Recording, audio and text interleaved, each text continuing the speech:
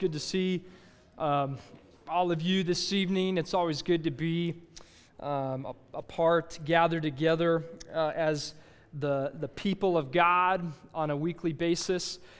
We are going through the book of Acts. If you are new with us or weren't here the last couple of weeks, we are continuing down the journey of the book of Acts. And last week, Josh opened up and actually kind of closed chapter 1. We're in chapter 2 this evening. And Josh helped speak to the reality of God's people being obedient together, seeking God through prayer and through the Scriptures, as Peter spans up and lays claim to a passage in the book of Psalms, and God uses that to replace Judas and add to Matthias, making them the 12. If you weren't able to hear that message last week, as Josh mentioned earlier, those sermons are being recorded, and you can find them either on Spotify by searching Redemption Church of Greeley, or you can find it, I believe, on Realm.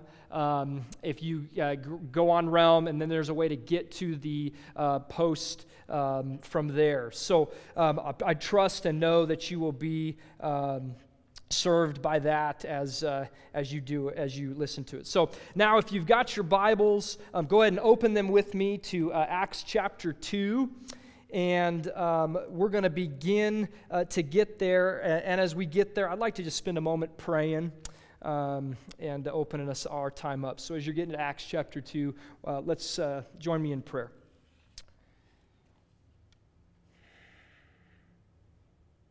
Lord God, you are great and greatly to be praised, as that song gave us the reminder that you are the great sovereign one that has poured out your Spirit onto us, and therefore we pour out praise unto your name.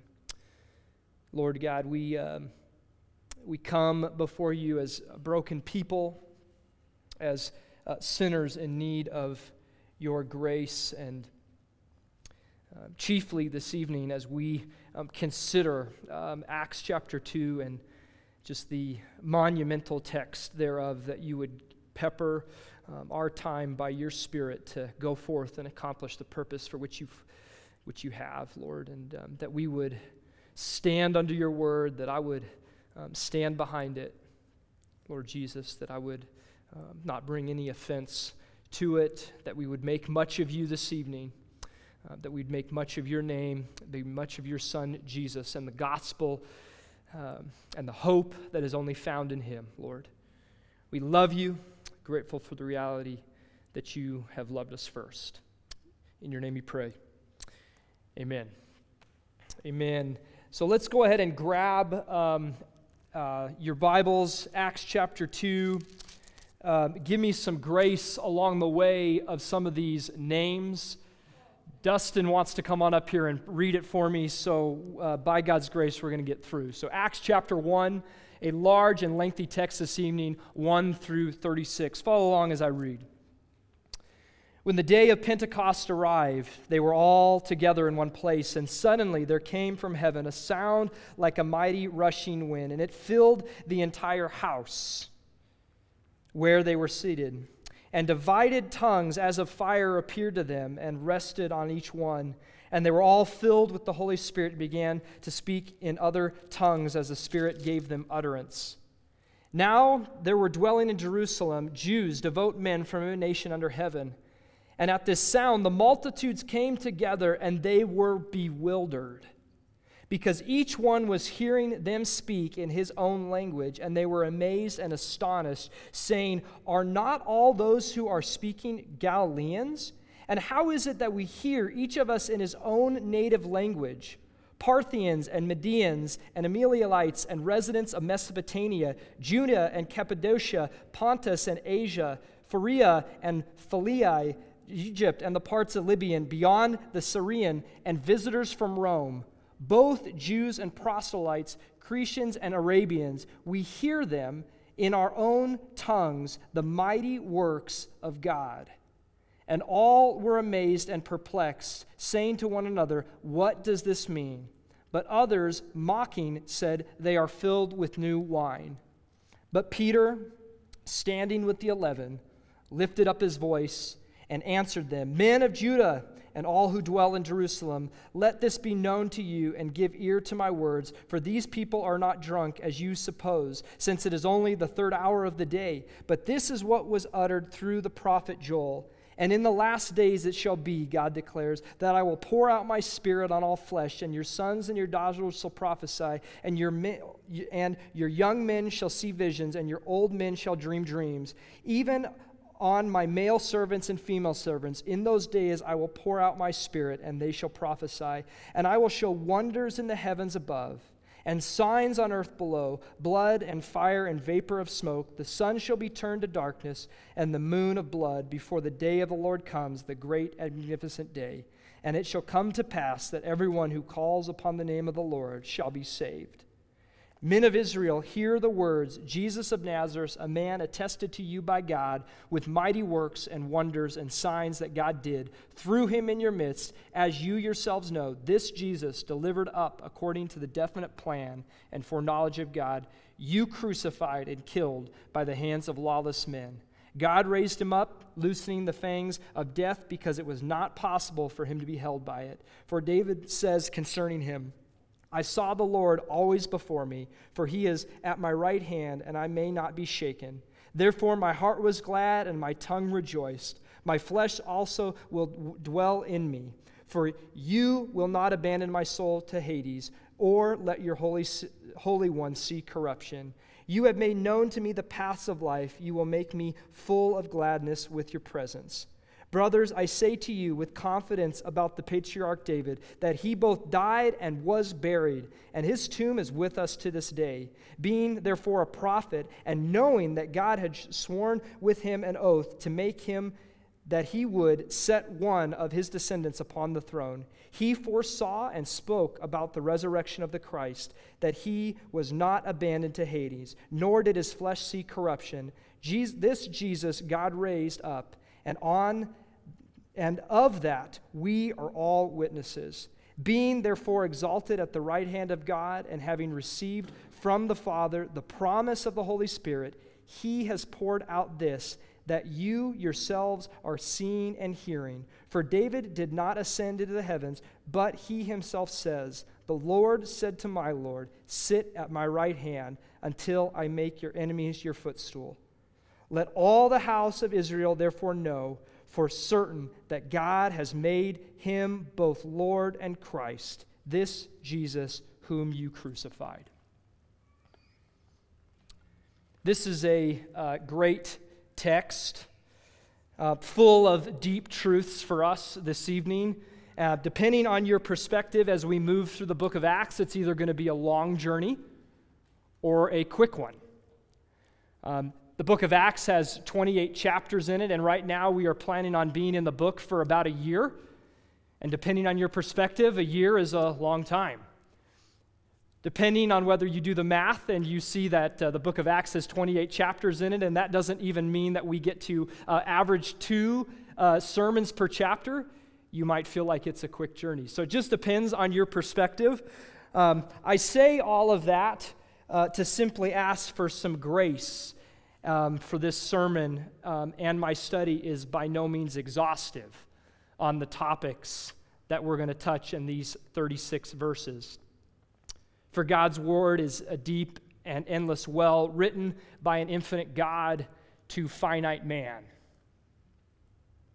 And yet, even in the midst of those depths and his infiniteness, as God's people draw near under his word, he is always faithful to speak truths that are useful to us. So, although this is not exhaustive on the topic of Pentecost, it's not exhaustive on the coming Holy Spirit, on prophecy, tongues, the sovereignty of God, or human responsibility, and a myriad of other topics, our aim tonight is to consider 3 major parts in the book of Acts, chapter 2, verses 1 through 36. And the first part that we're going to look at in the book of Acts is that of promise. The second is that of prophecy. And the third and final piece that we're going to look at this evening is that of proclamation. So promise, prophecy, and proclamation is what we're going to look at this evening. We're going to look at them separately initially, and then we're going to put them together and ask how they relate to one another in hopes to see the application and consider what it means for you and I today. So, let's begin by looking at the first topic of promise. Acts chapter 2, verses 1 through 4 tell us that on the day of Pentecost arrived, they were all together in one place. The setting of the promise is here in Jerusalem. We just left chapter 1, right, with the addition of Matthias. The 12 disciples of Jesus are there, and with them the 120, and they're all together in one place. We are waiting patiently as they're called to do so, and Jesus makes the promise that the Holy Spirit will come. We don't really know how long they wait, but we do know that Pentecost is 50 days after Passover. Passover was the last meal that Jesus had with his disciples before he was betrayed, crucified, and buried in the tomb, and where 3 days later he rose.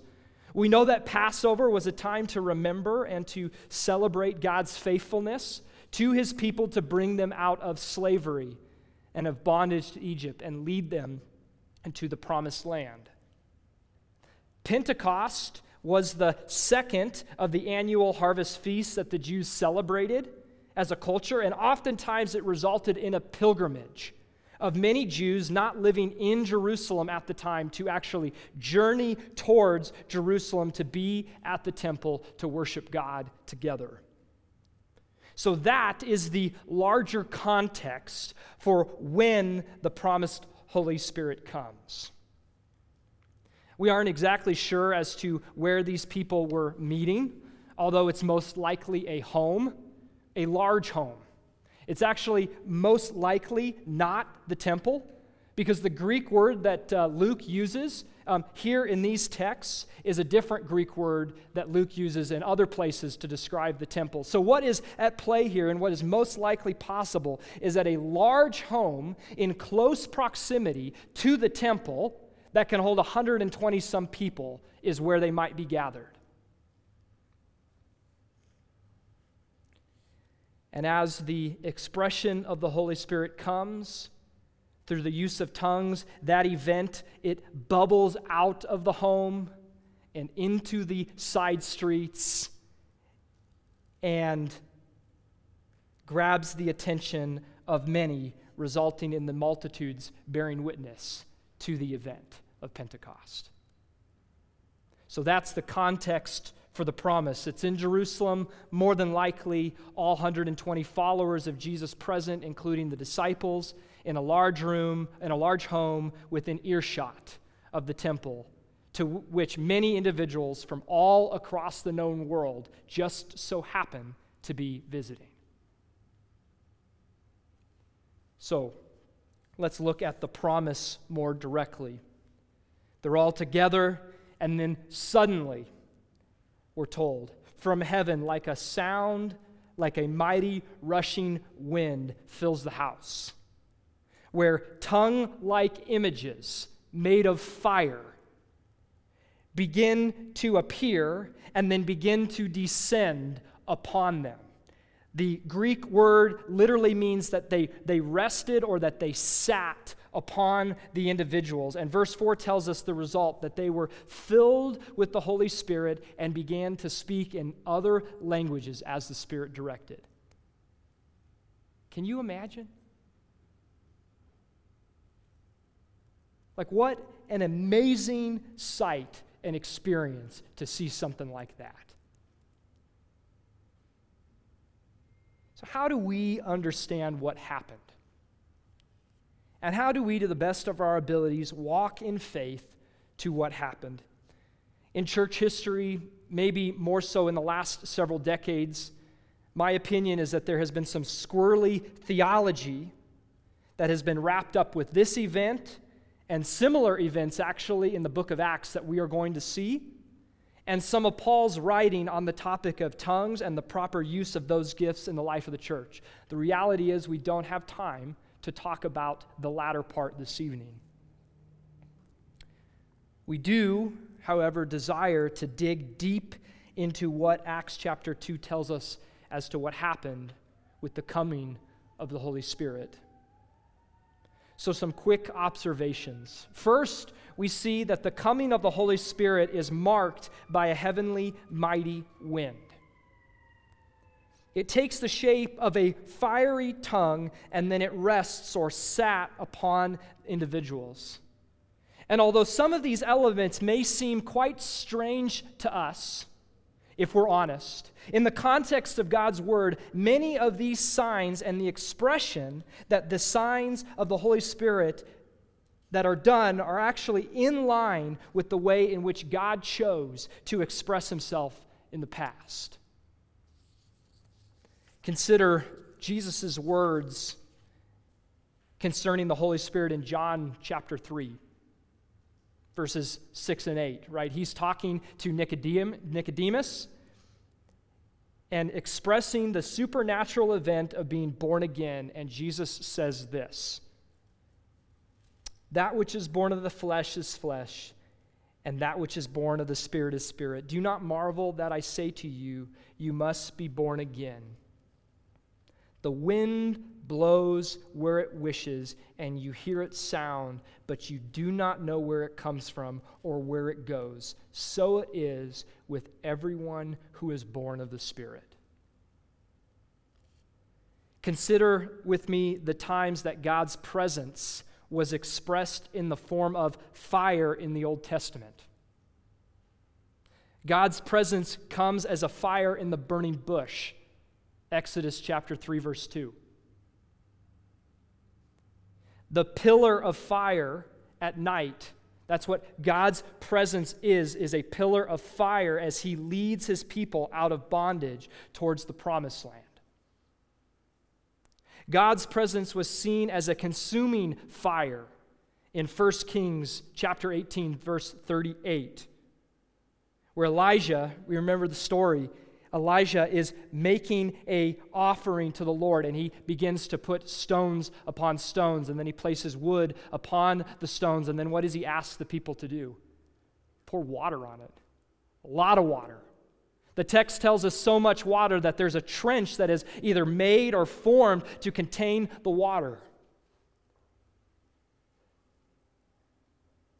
And then 1 Kings 18, verse 38 says, "The fire of the Lord fell and consumed the burnt offering and the wood and the stones and the dust, and licked up the water that was in the trench."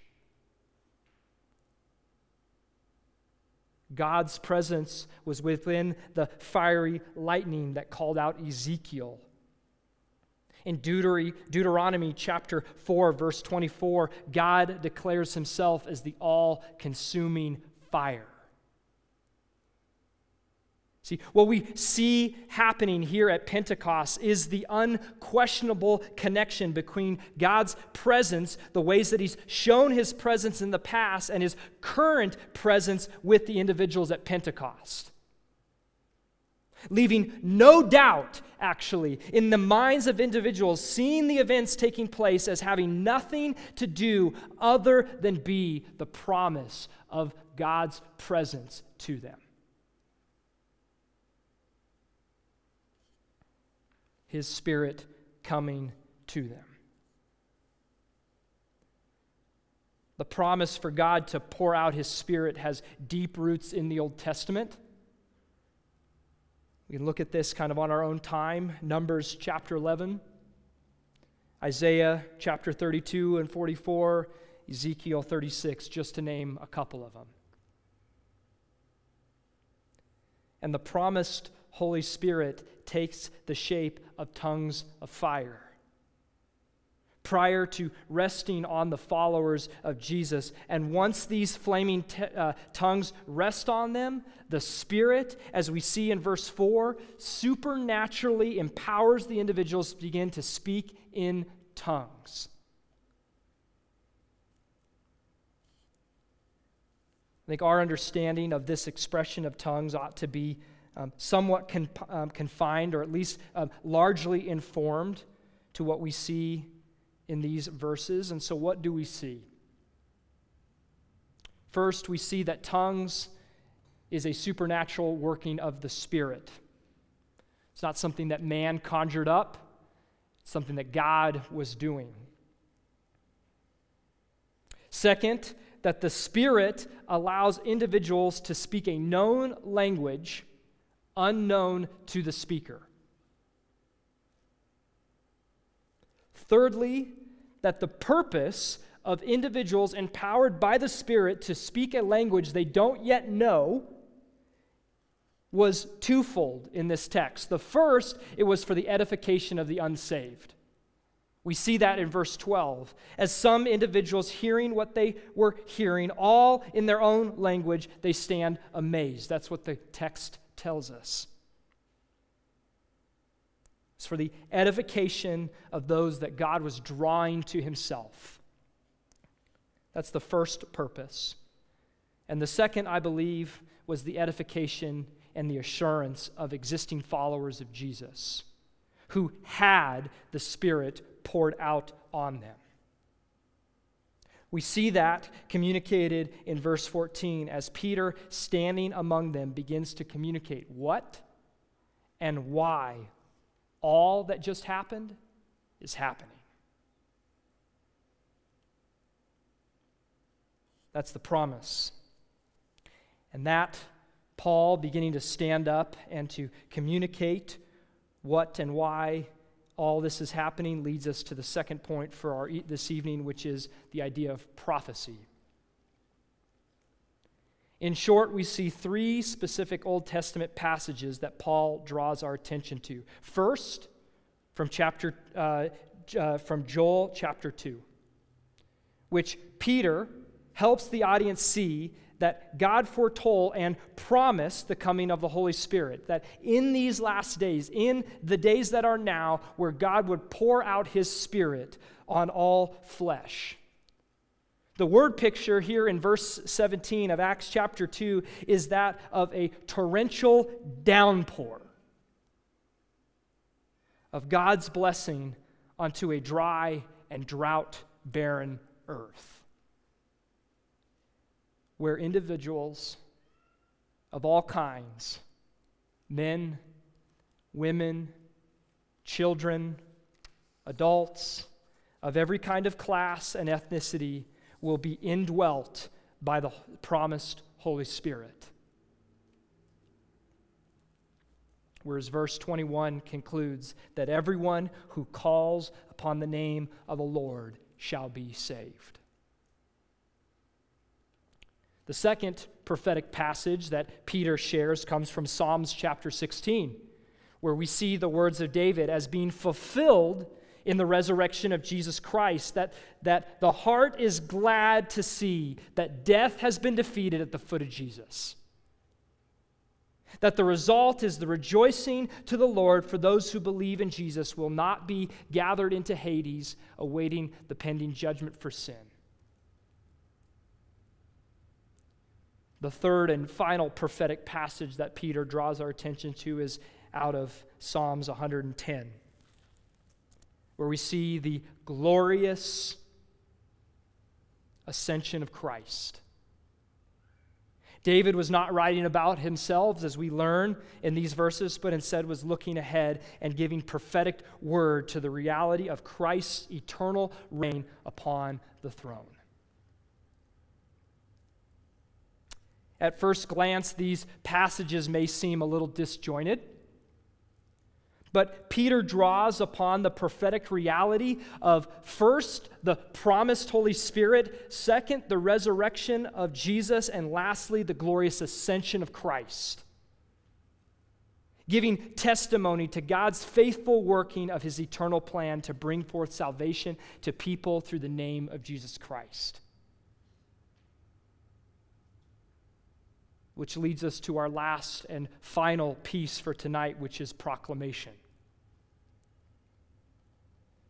What we see from verses 14 through 36 is Peter's testimony of the amazing truths of the gospel of Jesus Christ. That Jesus, the Son of God, was sent by God to redeem the world from their sin. Where he was crucified, where he was raised from the dead, and now sits at the right hand of the Father. And as we will see in greater fashion next week, for all those who repent, who acknowledge their own sin before God and turn away from their sins and align with God through faith in Jesus Christ, they can be saved. That is the promise, it is the prophecy, and it is the proclamation, all connected towards one glorious end. As we consider the reality that the promise, the prophecy really, in many ways, gives way to the promise. It gives us as readers a foreshadow of what was to come and an inside look as to what was really taking place.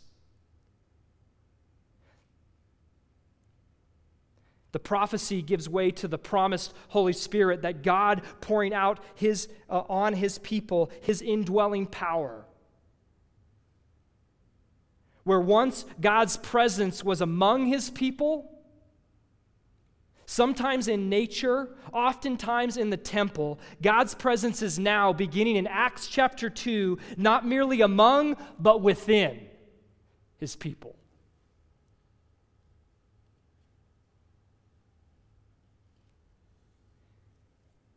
And we've seen that this unique expression of the Holy Spirit, done in such a way as a rushing wind, as fiery tongues, was done so that there would be no doubt of what was transpiring.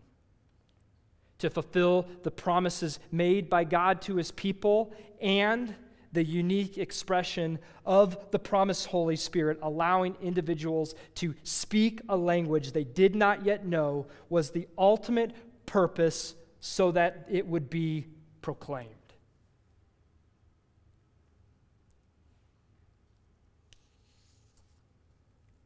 Darrell Bock puts it this way: these tongues function as an evangelistic enablement, so that each person can hear about God's work in his or her own language.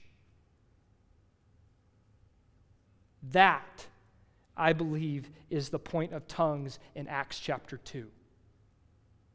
To be an evangelistic enablement. As God pours out his Spirit on his people, what better way would you or I know that God, at the ground level of blessing his people, to help his people and the people that are not yet his people know that he is a God of all peoples?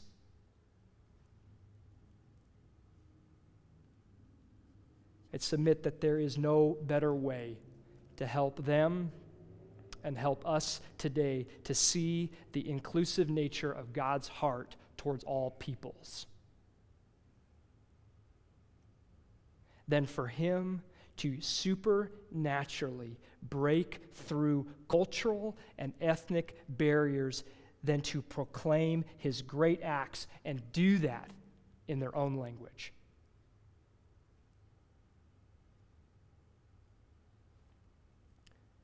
What we see gathering in Jerusalem at the time is Jews and many converted Jews, which are those proselytes that we see in the verses, who more than likely were a part of the great Jewish diaspora, people that were Jewish, not living in Palestine at the time, where God gathered them in.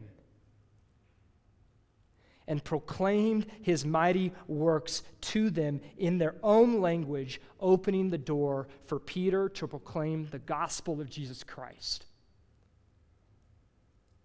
And as we will see next week, many repent and believe. Acts chapter 2. Promise, prophecy, proclamation.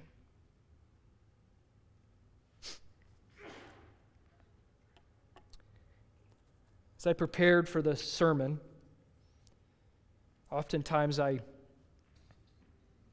have my Bible, and it's left open. And then next to my Bible is usually some kind of a notepad, whether it's digital or a piece of paper. And as I read, I write questions that I have. What does that mean? What did he mean by that? Why this, not that? Usually there's a lot of questions.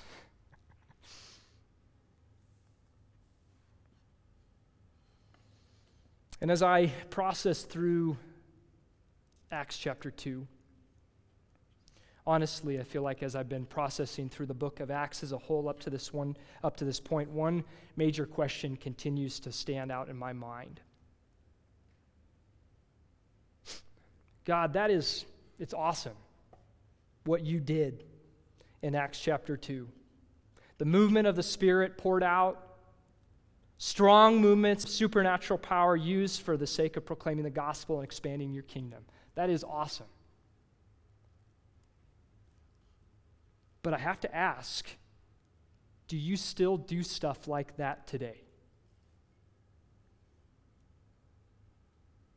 And if you do I see it?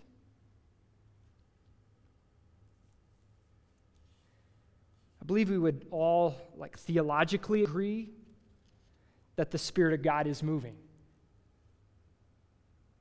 I think we would agree that no one comes to saving faith without the Spirit of God giving them life. But if I'm honest,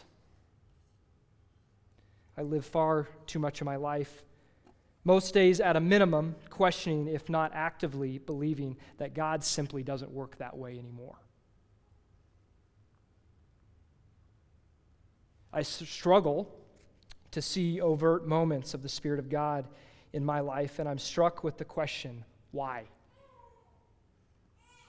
Why is that? And as I process through that question, I wrestle with other questions. Other questions begin to surface, like, what's more likely true? God has changed, or I'm not seeing what he's up to? And if I'm not seeing what he's up to, why is that? What elements in my life ought to change so that I might see better or more clearly? Over the last several days, this is the conclusion that Emily and I have come to for Emily and I. I can only speak for Emily and I because I haven't had the conversation with you. So I'll share with you the conclusions that we've reached. I hope it's helpful to you in some way. God has not changed.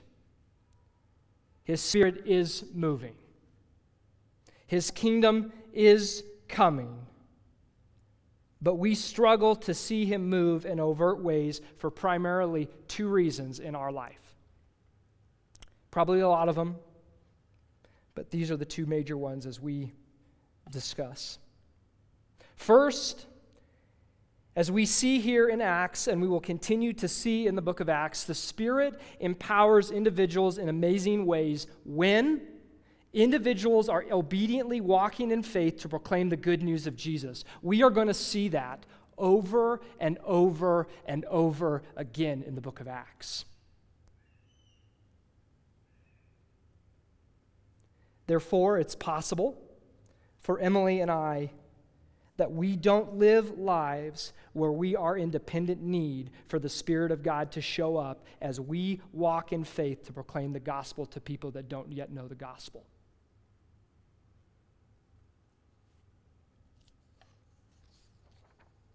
We need and desire to continue to grow in our pursuit as individuals and as a family to step out in faith, in obedience, to participate in God's grand plan to bring salvation to people through the proclamation of the gospel, empowered by Spirit-filled people.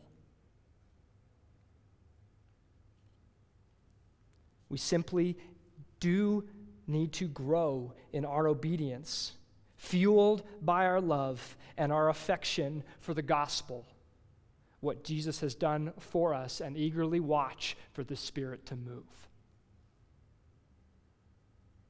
That's the first reason. The second reason that Emily and I struggle to see the movement of the Spirit is that we are spiritually unaware. We operate in this life with a lot, and I mean a lot, of logical planning. Cause and effect thinking. Because this, well, then that. Rationalizing true movements of the Spirit of God, usurping His credit, and giving it to other things.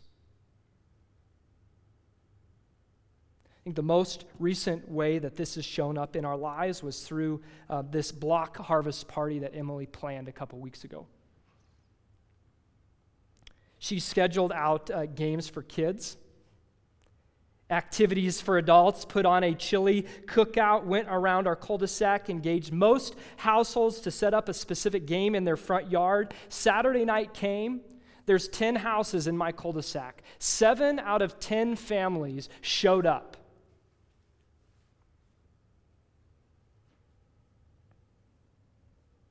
There was like 45 plus people on our patio. Some really good chili. Some better than others, but that was the whole point. 7 chilies that I got to taste and judge along with everybody else, and awards were handed out. It was a blast. A huge success. And as Emily and I reflected on that, here's the conclusions that we have come to. We are far more comfortable and quick to assign the results of that to good planning and effort than we are to the movement of the Spirit of God to draw people to Himself.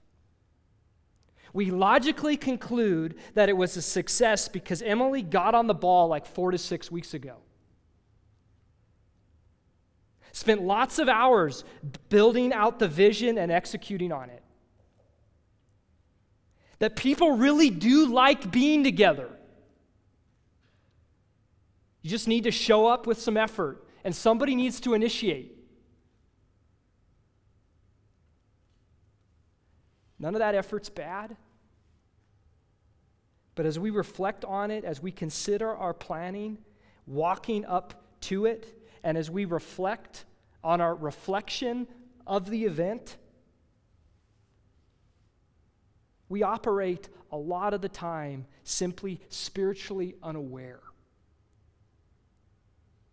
And if we are honest, both our preparation towards things and how we think about them on the backside reveal our heart that can be spiritually void of dependence.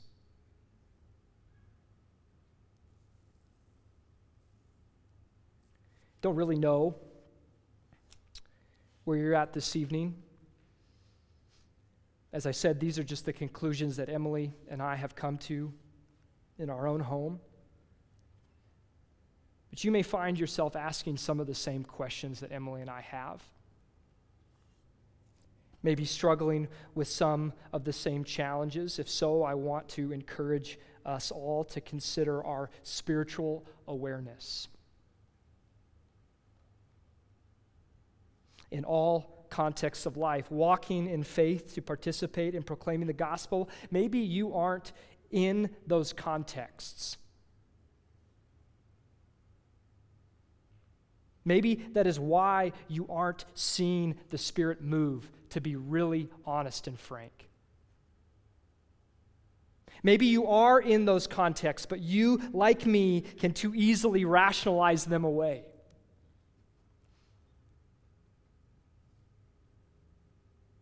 Two practical steps Emily and I want to grow in together as it pertains to our spiritual awareness is that we want to grow in our prayer together.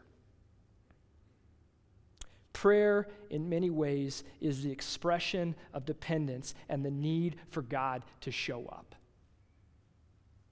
And we want to grow in that together as a couple, not just individually.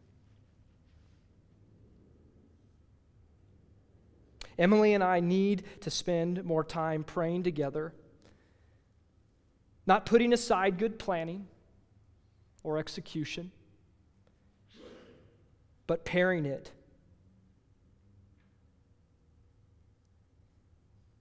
Expressing and asking God to show up. And then on the backside of our reflection, we often ask each other, so, how did it go? Did a girls' night the other night. Hey, how'd it go? We do a lot of debriefing in our home. Emily is always kind to listen to me rant.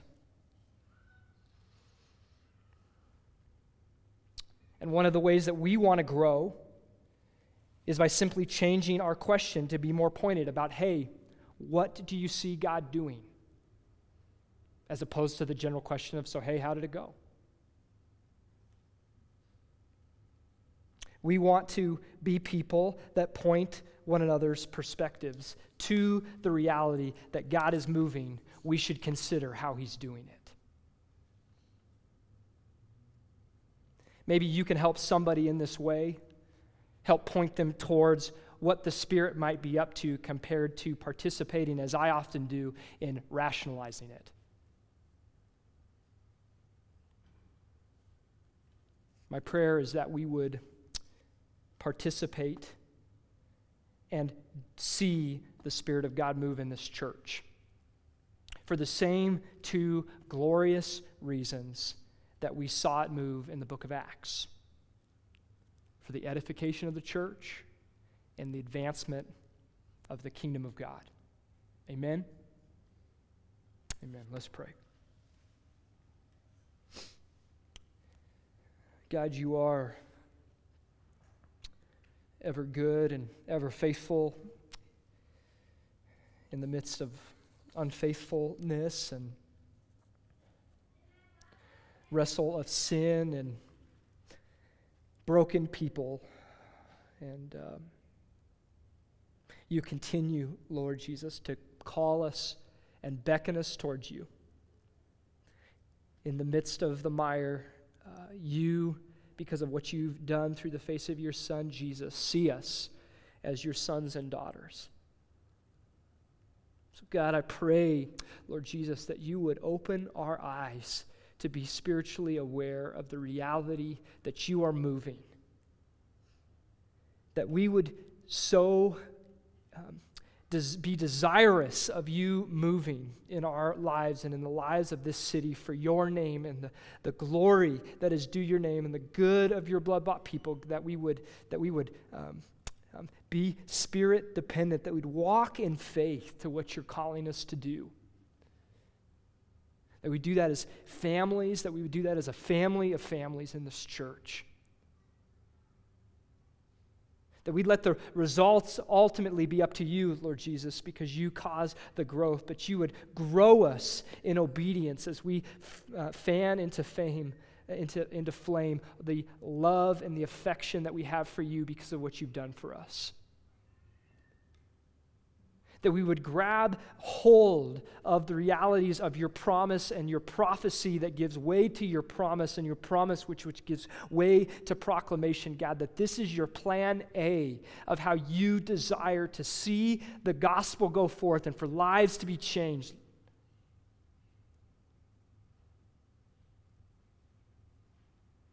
I pray that you would do that in this church. That we'd be humbly obedient, eagerly anticipating what you would do. We love you. In your name we pray. Amen.